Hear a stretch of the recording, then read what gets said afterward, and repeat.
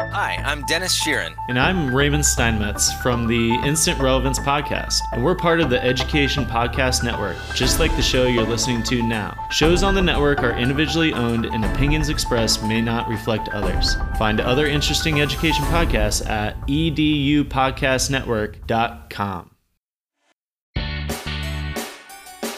Welcome to the Ditch That Textbook Podcast, a daily show to equip, inform, and inspire educators to teach with less reliance on the textbook through technology, creativity, and innovation. I'm your host, Matt Miller. Let's get started.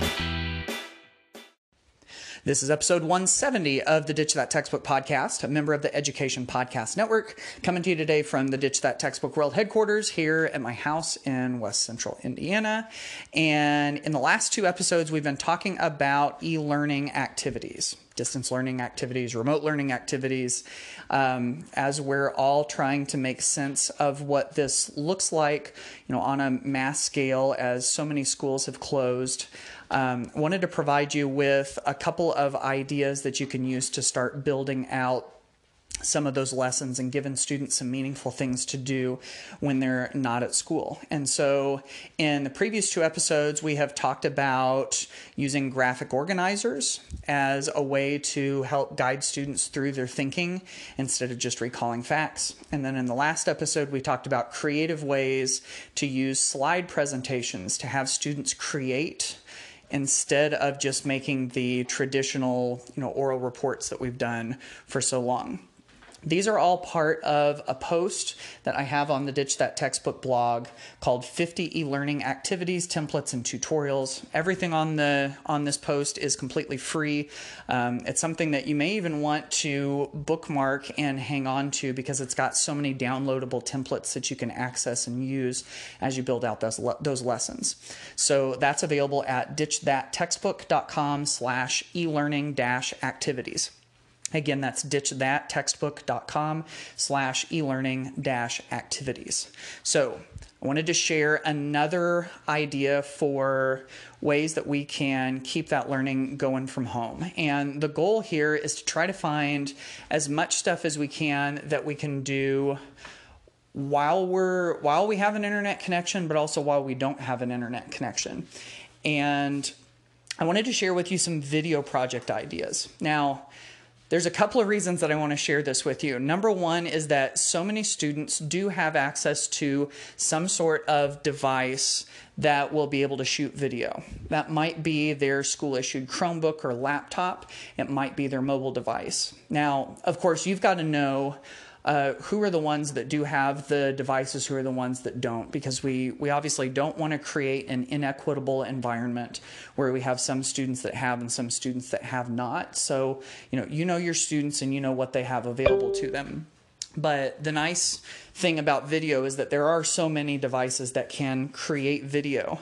And you've got some tools that will let you create while you're offline. Like the camera on students' mobile devices will create offline, and then next time they're in reach of Wi-Fi, they can turn their video into you. For instance, you can use a tool like Screencastify. Screencastify runs in your device's Google Chrome web browser, and it'll let you record, but then whenever you're offline, once you've done that recording, it will save it to upload to Google Drive offline. So, between mobile devices and just a variety of different things, there are ways that you can create those. And so what would that actually look like? So I've got a post on the Ditch That Textbook blog. Did I give you the link already? Just in case I didn't. I promise I'm not trying to overwhelm you with this link. ditchthattextbook.com/elearning-activities. I feel like I've already given it to you. I've got a lot of video project ideas that you can have your students do. For instance, it could be something as simple as a digital poster presentation. You've got tools like Seesaw. Seesaw is this class collaboration portal, and it has this really neat feature where students can create on what they call the creative canvas. Think of it like a big poster board where you can put images and text and everything, but then you can record your screen and record your microphone to present what you've created. So doing digital poster presentations is something simple to do too. You can also do that same kind of thing with a tool like Flipgrid, which you can find at flipgrid.com. You have students turn on a recording, and then they're able to add image stickers onto their video and add text and everything. They can even turn it from a live camera to like a whiteboard. And so by doing that, it's almost like creating a digital poster of sorts, but students are actually presenting it and talking about what they have on the screen. You can have them do book reports and reviews or book trailers where they talk about books that they love, which could be really, really powerful right now.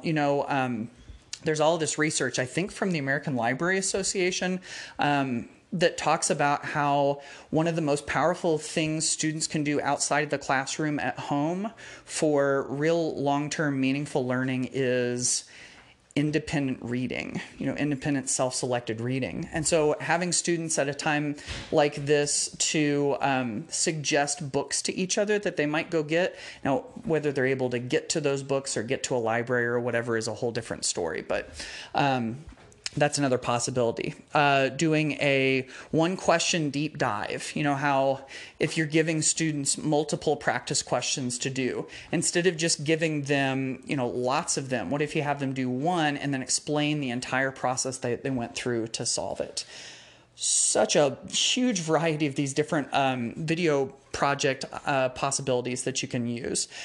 So again, if you want to see all of those as well as some walkthroughs, even more different ways that you can use video in the classroom. I've got this post at ditchthattextbook.com/elearning-activities. Feel free to go check it out. And in tomorrow's episode, we will wrap this up, our 4-episode series on e-learning, remote learning activities that your students can do. Thanks for listening to the Ditch That Textbook podcast. Be sure to subscribe to the podcast on iTunes, Google Play, Stitcher, Spotify, or wherever you listen to podcasts. If you love it, be sure to leave a review and rating on iTunes to help others find the show. Thanks for listening, and happy ditching.